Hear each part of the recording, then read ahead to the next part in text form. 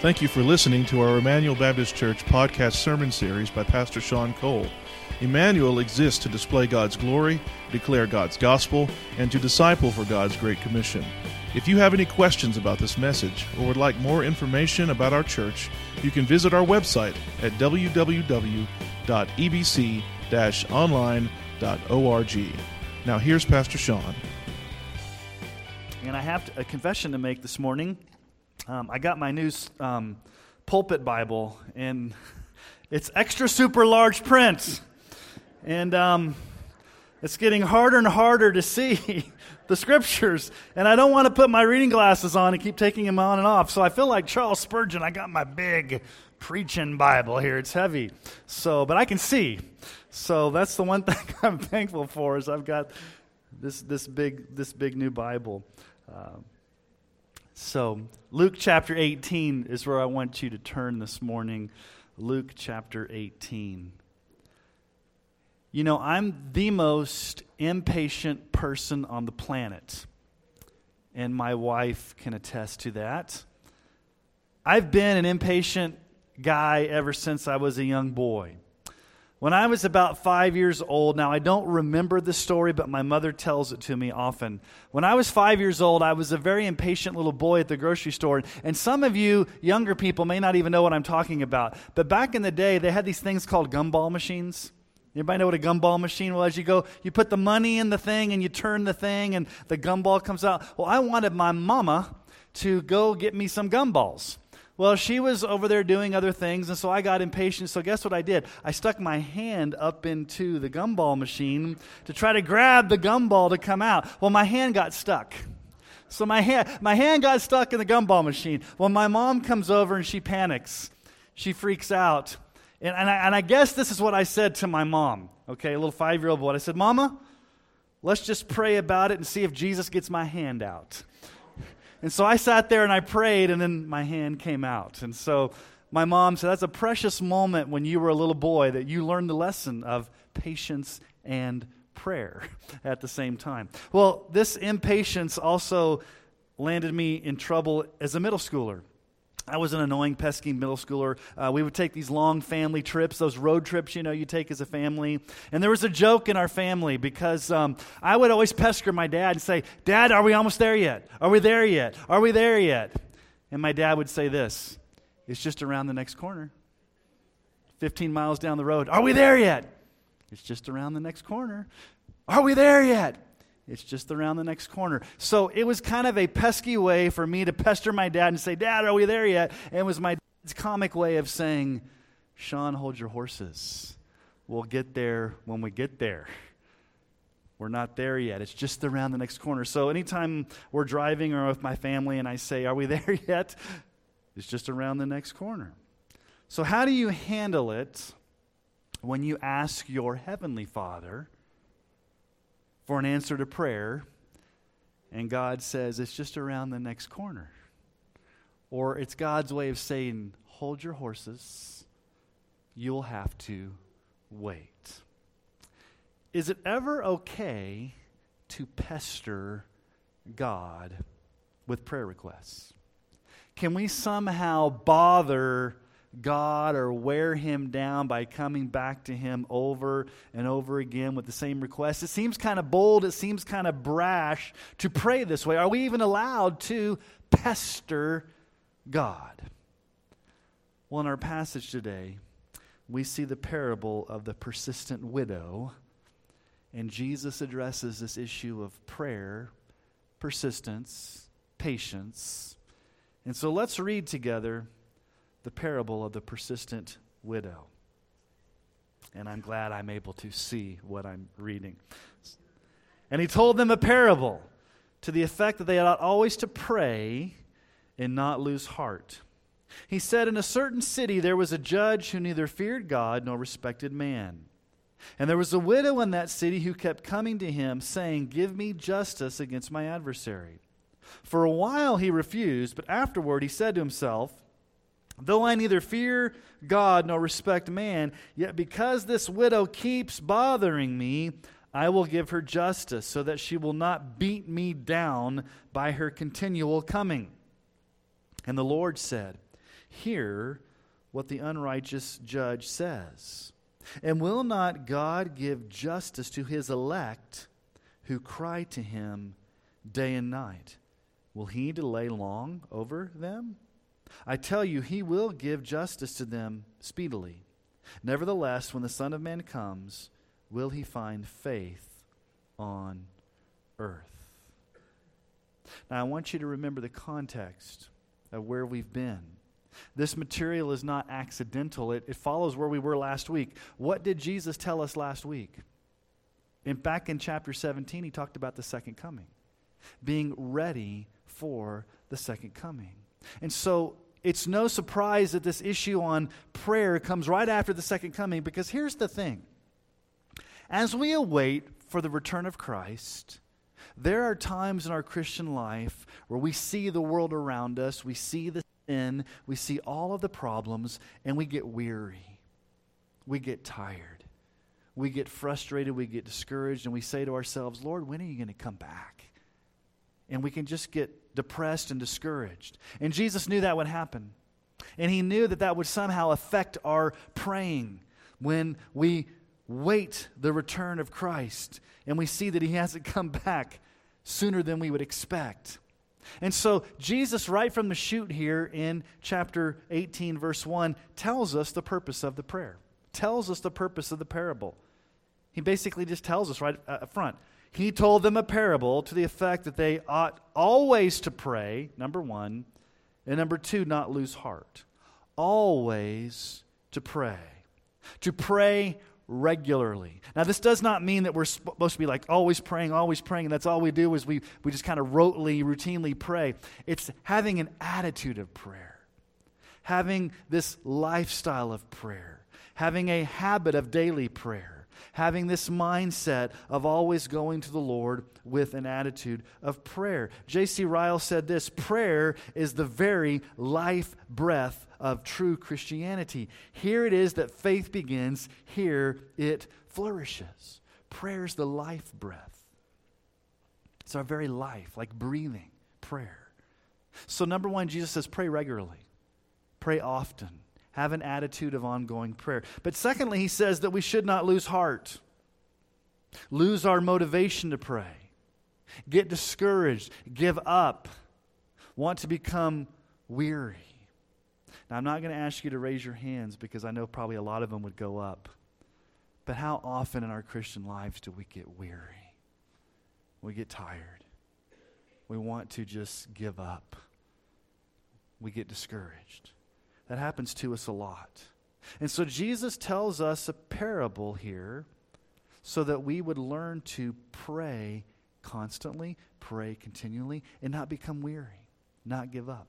So there are two characters in the parable, and they're two opposing characters, contrasting characters. The first one we see is this unjust judge. Verse 2, he said, in a certain city there was a judge who neither feared God nor respected man. Neither feared God or respected man. In other words, he's basically a practical atheist. He doesn't care about God. He doesn't care about man. He doesn't care about his reputation. We can read between the lines. He probably likes to take bribes. He's just basically a cold-hearted judge that doesn't really care about God, doesn't care about other people. He has no compassion. He's a utilitarian judge that just does what he wants to do. He's an unjust judge. And the second character in the parable is this unnamed widow. Verse 3, there was a widow in that city who kept coming to him saying, give me justice against my adversary. A persnickety, stubborn, persistent widow. Now, the interesting thing, when you read this in your English translations, you don't get the full effect of what it is in the original text, in the original Greek language. So let me help you out a little bit this morning by showing you some of these insights. When you look there at verse 3, there was a widow in that city who kept coming. She kept coming. It's a tense in the original language that meant that she kept coming over and over and over again. She just kept coming. She kept pestering him over and over. She would not give up coming. And she's demanding justice. Give me justice against my adversary. Now, we don't know exactly what happened to this widow. We don't know how she was wronged. We don't know how she was defrauded, but she wants justice in the courts. And so she goes to the judge and says, Judge, you need to do the right thing. I am a widow. I have been defrauded. I've been treated unjustly. I need justice. Now, here's the issue. Widows in that day had very little help. Very little social status, very little economic status. She probably could not afford to bribe the judge. If she would have bribed him, I'm sure he probably would have been a little bit more accommodating. But the Bible is very clear about how God thinks about widows and how we should treat widows. I could give you a bunch of verses on widows, but let me just give you one. Exodus 22 through 23. You shall not mistreat any widow or fatherless child. If you do mistreat them and they cry out to me, I will surely hear their cry. God's law, going all the way back to the Old Testament, and even to this time where Jesus is addressing it, don't mistreat widows. Widows are to be taken care of. Widows are to be loved and encouraged. But this unjust judge is not. Now, she kept coming to him over and over again. But I want to show you a little insight here. Verse 4, for a while he refused. That's the same Greek tense that was used for her coming. In other words, he kept refusing. He kept refusing. He kept refusing. So it's like this battle. She kept coming. He kept refusing. She kept coming. He kept refusing. Now, he's a pragmatic man, so he realizes that if I don't do something, this pesky woman's going to wear me down. She's not going to give up pleading her case. So notice what it says there. Verse 4, for a while he refused, but afterwards he said to himself, though I neither fear God nor respect man, yet because this widow keeps bothering me, she keeps bothering me, distressing me, troubling me, I will give her justice so that she will not beat me down by her continual coming. Beat me down. Now, that's a very interesting word choice that Jesus uses in the original language. In the original language for beat down, it means to give somebody a black eye by boxing them. Now, this lady's not literally beating the judge in his face, but metaphorically, symbolically, uppercut, left hook. She keeps coming to him, and she keeps beating him down with her persistence. And Jesus uses this interesting word image of like a boxer getting a black eye. So the purpose of this parable is very, very clear to see. Keep on praying. Be persistent in your praying. Pray constantly. Pray continually. Pray fervently. Isaiah 62, 6 through 7. On your walls, O Jerusalem, I have set watchmen. All the day and all the night they shall never be silent. You who put the Lord in remembrance take no rest, and give him no rest until he establishes Jerusalem and makes it a praise in the earth.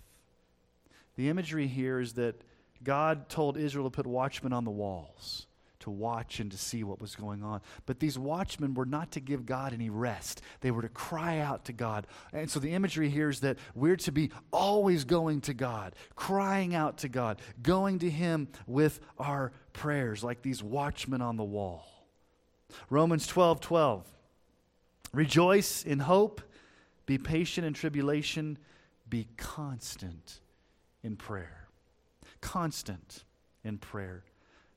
Paul uses a word there, be constant in prayer, that means to exert a lot of energy even when things are going tough, to overcome obstacles, to be persistent, to be devoted to prayer, to be constant in prayer, even when you don't feel like it, to keep pressing through.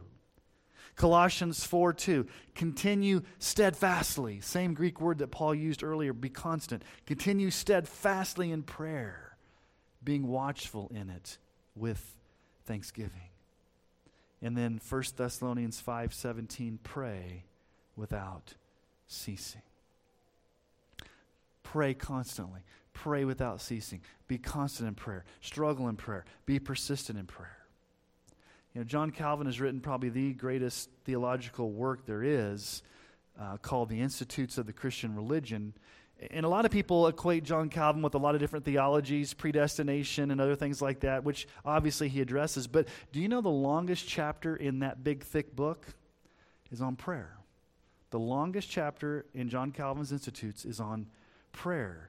And he says this about prayer. He says, it is very much for our interest to be constantly praying to God, so that our heart may be inflamed with a serious and passionate desire of seeking, loving, and serving Him, so that we get used to Him being a sacred anchor in all of our times of need. God is a sacred anchor to us in times of need. And when we constantly pray to Him, we're pouring our hearts out. We're passionately desiring God to hear us. So the parable at face value is that we should constantly be praying. Never give up. Be persistent in our prayers.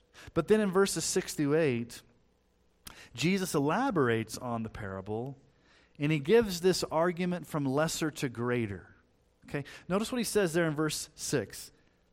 Hear what the unrighteous judge says. Okay, this is an unrighteous judge. Hear what the unrighteous judge says. What did the unrighteous judge do? I will listen to her pleads. I will listen to her request. I'll give her justice. I don't care about her. I don't care about God. But because she's pesky, I'm going to give her justice. Hear what the unrighteous judge says. Now look at verse 7. And will not God give justice to His elect who cry to Him day and night? If the unjust judge granted the request and showed justice, and he's unjust, a human unjust judge, Jesus is saying, how much more is God, who's not unjust, God who is just, God who's loving, how much more will He give you justice? How much more will He answer His children? You see, there's not a close relationship between the unjust judge and the widow. They're strangers. There's no personal relationship there at all. It's a judge to a widow. But notice what Jesus says. Verse 7, will not God give justice to His elect, to His children, to those whom He loves? God has loved us as His elect children before the foundations of the world. Jeremiah 31:3. I've loved you. This is God speaking. I've loved you with an everlasting love. Therefore, I've continued my faithfulness to you. God has chosen us as His people in love, and we should never think that somehow we're bothering God when we pray to Him, or somehow we're bugging God when we pray to Him. We should never think that if we're persistent like this widow, God's like the unjust judge that's just kind of giving us an answer because He wants us off His back. No, God loves us because we are one of His elect children. Ephesians 1:11, in Him we've obtained an inheritance, having been predestined according to the purpose of Him who works all things according to the counsel of His will. God has chosen us, and God is working all things out according to the counsel of His will, and because of that, He loves to answer our prayers. Now, what's evidence that you are a child of God? Jesus uses the word here, elect, a chosen child of God. What's one of the evidences that you're truly saved? You're a praying Christian. You pray. There's no such thing as a Christian that does not pray. Again, J.C. Ryle said this, God's people are a praying people. One thing's very clear, a prayerless person must never be called one of God's elect. Let that never be forgotten. A prayerless person. It's like breathing for the Christian. We're praying. Now notice what Jesus says there in verse 7. Will not God give justice to His elect who cry out to Him day and night? The word that Jesus uses there is a really strong word for cry out. It literally can mean to scream or to yell with fervency. It's like this visceral yelling out to God. You're yelling out in desperation. You're at your wit's end. It's almost like this persistent widow that's at her wit's end, and she's probably yelling at the judge. So you come to God and you cry out. You pour your heart out to him day and night. It's like what the psalmist says in Psalm 55, 16 through 17. But I called to God, and the Lord will save me. Evening and morning and at noon I utter my complaint and moan, and he hears my voice. God loves to answer the prayers of his children. And then there's a question at the end of verse 7. Will he delay long over them? Will he delay long? God may delay in answering your prayer, but it won't be, quote unquote, long. Because what does it say in verse 8? I tell you, he will give justice to them speedily. Now, speedily is an interesting word in the original language. It does not necessarily mean God's going to answer your request right away, or God's going to give you the request you want in the timing you want. What that word really means, it could really be translated most certainly or most assuredly. In other words, yes, God is going to answer. You don't have to doubt that God's going to answer your prayer. He's going to most surely answer. Now, we need to be careful here that we don't misunderstand this parable or make it say something that it doesn't say. God is absolutely sovereign, and he will do whatever he's ordained to do. Nothing can thwart his will. Isaiah 14:27, for the Lord of hosts has purposed, and who will annul it? His hand is stretched out, and who will turn it back? Rhetorical questions? Nobody. Nobody's going to stop God's plan. If God has a plan, he's going to accomplish it. Nothing you do can stop or thwart or change God's plan. And then Daniel 4:35, all the inhabitants of the earth are accounted as nothing. He does according to his will among the host of heaven and among the inhabitants of the earth, and none can stay his hand or say to him, what have you done? We need to be very careful here. Yes, God wants us to be persistent in our prayers. God wants us to come to him with our prayers, but we need to understand that we don't somehow manipulate God in our persistence. We don't twist God's arm or change God's mind or try to get God to do something that his sovereign plan is not going to accomplish. So yes, we come persistently. Yes, we come constantly, but we don't somehow change God. But let's ask a very difficult question, and this is probably the question that a lot of you have struggled with in your lives. Here's the question. Why does God sometimes delay in giving you an answer? Why do you have to wait at times when you cry out and you cry out and you cry out? I mean, if God's absolutely sovereign and God can do all things and God can miraculously defy our imaginations by answering our prayer requests in a blink of an eye, why does he tell us to pray with persistence? Why does God make us wait? Why does God say, hold your horses, Sean? You're going to have to wait. But God, I want the answer right now because I'm impatient. You're going to have to wait. But God, I want it now. Why does God not give you the answer now? Why do you have to wait? Psalm 69:3. The psalmist says, I'm weary with my crying out. My throat is parched. My eyes grow dim with waiting for my God. You hear the heartbeat of the psalmist? I've been praying so much that my throat's parched.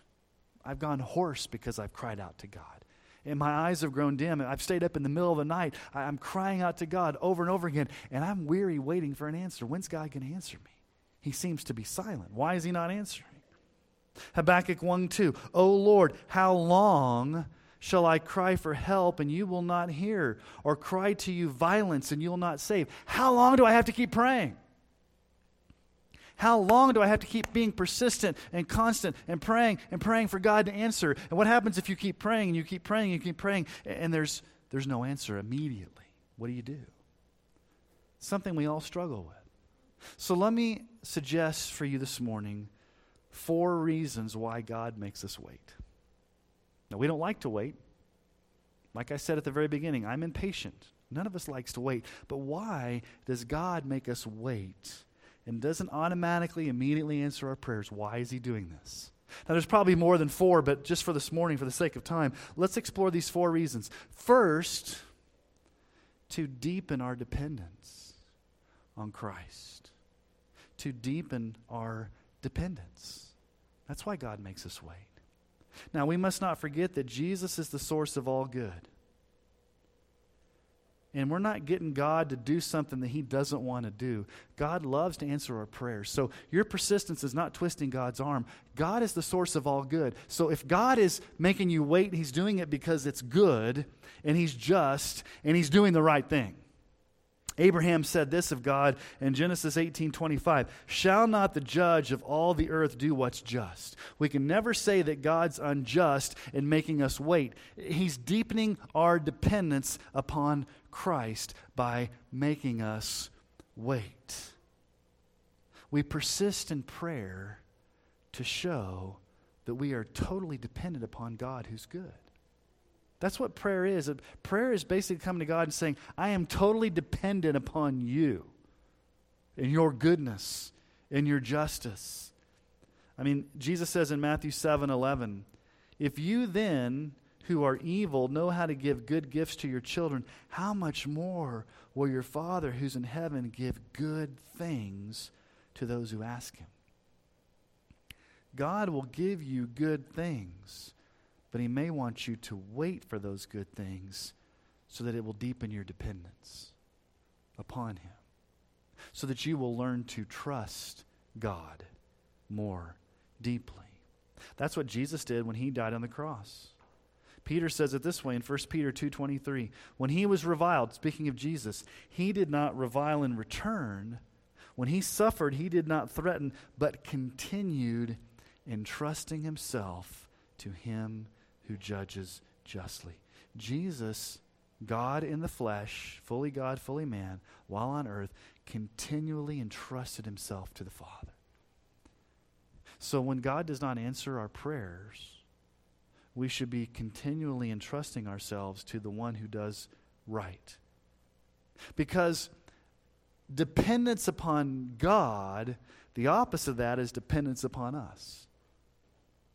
What does Jeremiah say about those that depend upon human flesh, upon human will? Jeremiah 17:5-9. "Thus says the Lord, cursed is the man who trusts in man and makes flesh his strength, whose heart turns away from the Lord."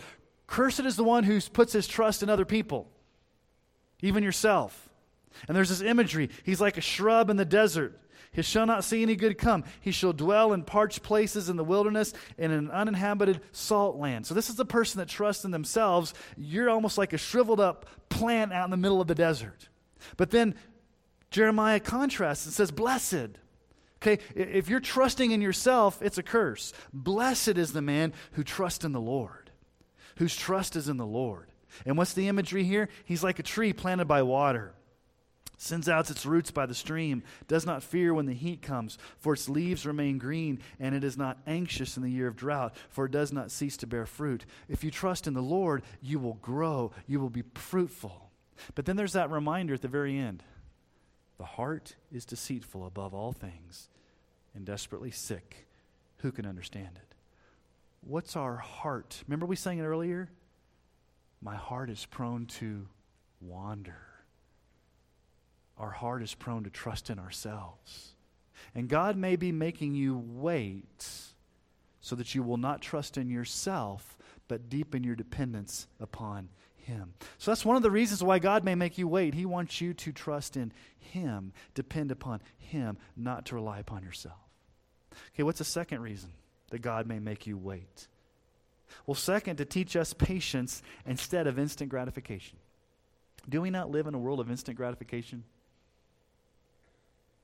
Like we get mad when we have to watch commercials in real time. Like on your DVR, you record something, you like fast forward the commercials. Like, children, I'm sorry, but back when I was growing up, back in the old days, you had to get up and sometimes you had to like turn the knob on the TV before you got cable. And even then, you still had to, you couldn't, just pause live TV. We want instant gratification. Persistence in prayer, and I'm not a farmer, but I know a lot of you are farmers and ranchers. But one of the things I do know about farming and ranchers is sometimes you have to wait for the harvest. You plant, you water, but then there's a lot of waiting.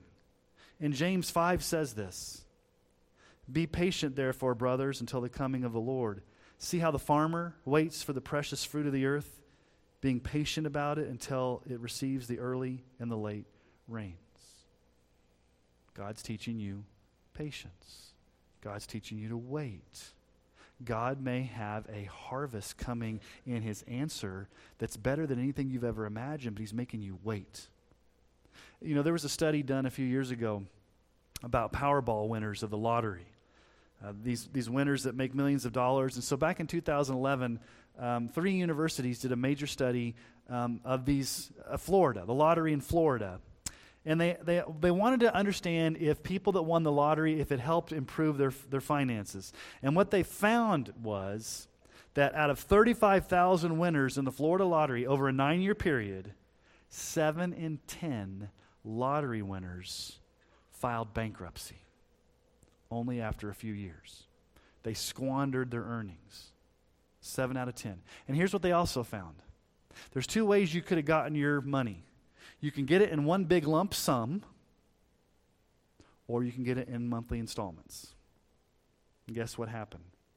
The people that got the one lump sum, they're the ones that squandered their money, filed for bankruptcy, versus the one that got it in installments. What's the point? Sometimes God does not give you everything in one big lump sum because he may think that you're going to squander it. He makes you wait. He may make you get it in monthly installments or in smaller increments because he knows your human nature is to squander the gifts that he gives you. J.I. Packer wrote this, "To keep asking with patient persistence and to wait with expectation for the answer is always the reverent way to go." He says this strengthens the muscles of our faith as constant walking strengthens the muscles of our hearts and our legs. Wait, do you ever think about that? Waiting strengthens the muscles of your faith. Like when you walk and you work out, you're strengthening your muscles and your real body. Packer says when you're waiting, it's strengthening the muscles of your faith. All right, third. What's the third reason why God may make you wait? To reorient our will to God's will. Sometimes God makes us wait because we're not asking with the right motives.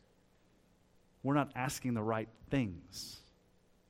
James 4:3, "You ask and do not receive because you ask wrongly to spend it on your passions."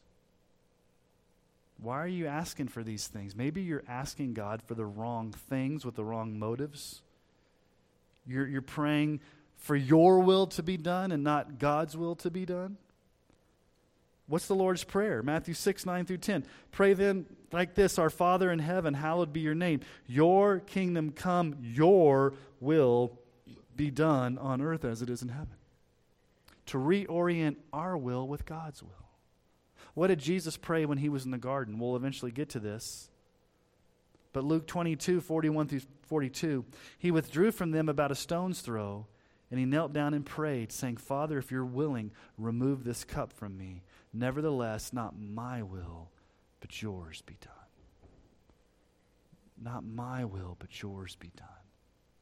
God may be making you wait because you're praying for your will and not his will. And he's reorienting your will to match up to his will. 1 John 5:14-15. "This is the confidence that we have toward him, that if we ask anything according to his will, he hears us. And if we know that he hears us in whatever we ask, we know that we have the request that we've asked of him." It's according to his will. So, the reason that God makes us wait sometimes is to deepen our dependence, to teach us patience, to reorient our will to his will. But fourth, and this is what we prayed about earlier in our time of prayer, Fourth, he's doing this to conform us to be more like Christ. He's making you wait so that you'll be more like Jesus. Romans 8, 28 through 29. We know that for those who love God, all things work together for good, for those who are called according to his purpose. For those whom he foreknew, he also predestined to be conformed to the image of his Son, in order that he might be the firstborn among many brethren. It is God's sovereign, eternal plan for each one of you who are believers in Jesus to look more and more like Jesus. Now, how does God do this? Is it instantaneous overnight, or is it a process? It is a process. It is a slow, sometimes painful process that God takes you through to get you to look more and more like Jesus. And one of the ways he's doing that, he's making you wait and not answering your prayer so that you will be more like Jesus. So those are some reasons why God may not answer your prayer right away. Now let's look at verse 8. How do you handle the end of verse 8? Because it seems like it just jumps out there. It's like, where in the world does this come from? I tell you, he will give justice to them speedily. Nevertheless, when the Son of Man comes, will he find faith on the earth? Okay, now back to the second coming. Talked about prayer, and all of a sudden, when Jesus comes back, is he going to find faith on the earth? What is this all about? What does this mean? Well, some pastors use this verse to make you feel real guilty. When Jesus comes back, you better be praying, because if Jesus comes back and you're not praying, you may not make it to heaven. Or you better have a certain amount of quiet times, or you better be praying hard, or you better make sure that you're faithful when Jesus comes back, because if you're not, you may not quite make it to heaven. You better get your act together and muster up some faith. That's not good news. That's actually a guilt trip to make you feel more guilty about not praying than you already do. I would feel really guilty I would feel really bad if I said to you, you better be praying hard when Jesus comes back, because if you're not, you may not make it to heaven. Well, that's salvation by prayer, not salvation by grace. It's interesting what the original language says here. Nevertheless, when the Son of Man comes, will he find the faith on earth? The faith. There's a definite article in the original language here. It's not necessarily talking about your faithfulness in prayer, but he's talking about the faith. Will you be believing the faith, the truth of the gospel? Jude 3, Beloved, although I was very eager to write to you about our common salvation, I found it necessary to write appealing to you to contend for the faith that was once for all delivered to the saints. Now, I want you to think about this widow for a moment. She's weak. She didn't have any lawyer. She had no one to help her in the court of law. She had to defend herself. She had to go in there and she had to go before the judge. She had to be vulnerable. She had to keep going back time and time again. She was the persistent widow. And she finally beat the judge down because basically he had to relent in the end. She was left alone. She had no one to advocate for her. Now think about us as believers. We're never alone before the throne of our great God. We have an advocate. We have a lawyer. Now we are weak and we are frail and sometimes we want to give up, but Jesus Christ, the righteous, comes to our defense and he's our advocate. It says in 1 John 2, 1 through 2, My little children, I'm writing these things to you that you may not sin, but if anyone does sin, we have an advocate with the Father, Jesus Christ the righteous. He is the propitiation for our sins, and not only for ours, but also for the sins of the whole world. We have an advocate, Jesus Christ the righteous. See, our faith may be weak at times, maybe all the time. We may be weary. We may want to give up. We may be real lackluster in our praying. And when Jesus comes back,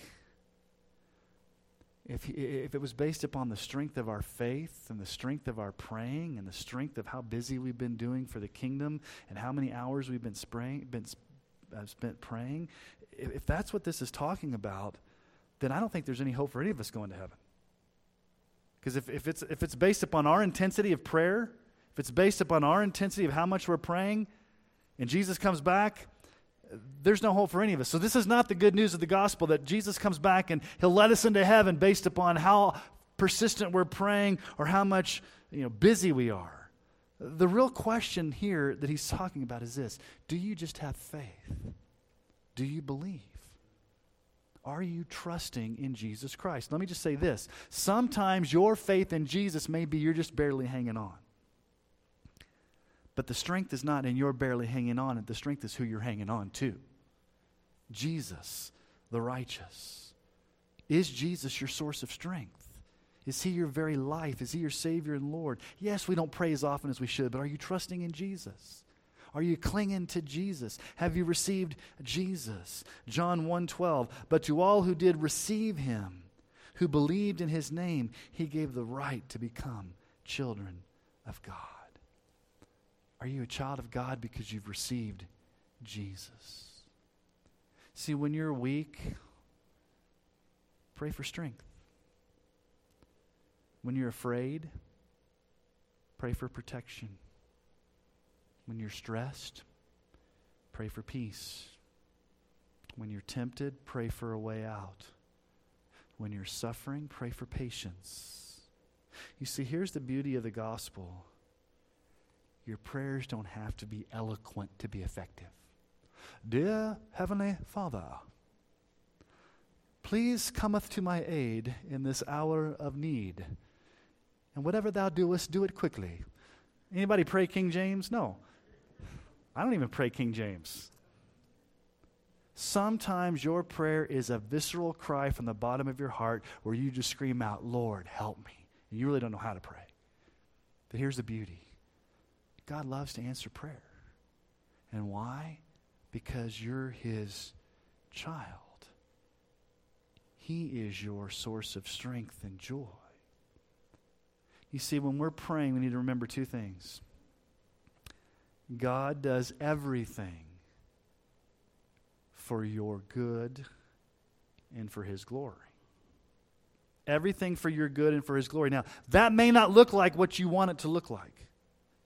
You may be thinking, God, that doesn't sound good. God is most interested in his glory and your good. And he defines the terms of what that looks like.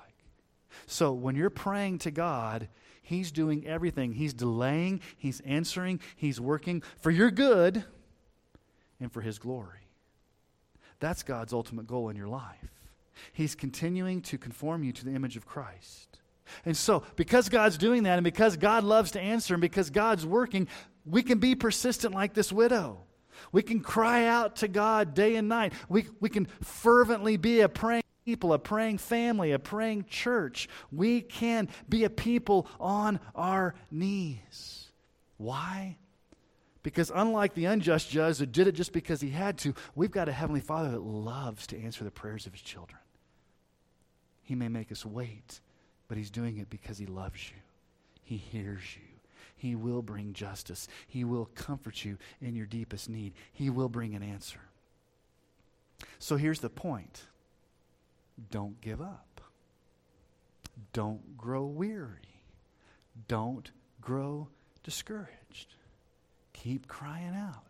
Keep crying out. And when you cry out, you will find in Jesus all you ever wanted and all you ever needed. Because he loves you, and he will answer you, and he will give you good things. In his timing, for your good and for his glory. And everything comes back to his glory. So let's go to the Lord in prayer this morning. In persistent prayer. I'm going to ask you to bow your heads. And would you just take a few moments this morning? And I don't really know what you need to necessarily pray about. There may be something in your life that you've been struggling with, or some type of thing that you're praying for, or maybe you just want to take this time just to worship the Lord, but just take advantage of this time. You may not have this time again today. It may get crazy once you leave this place. Spend just a few moments, and if you even feel like you want to get on your knees this morning, you're more than welcome to do that, of just praying, crying out, coming to the Lord in prayer and just asking Him, loving Him, praising Him, however you need to pray this morning. Just cry out to the Lord from the bottom of your heart, and we'll just spend a few moments in silent prayer, and then I'll lead us in a time of closing. But would you take advantage of this time to pray to the Lord? In heaven, thank you that you answer our prayers, that you are just, you are good. And Jesus, here in this parable, you give us permission to be persistent, to cry out day and night,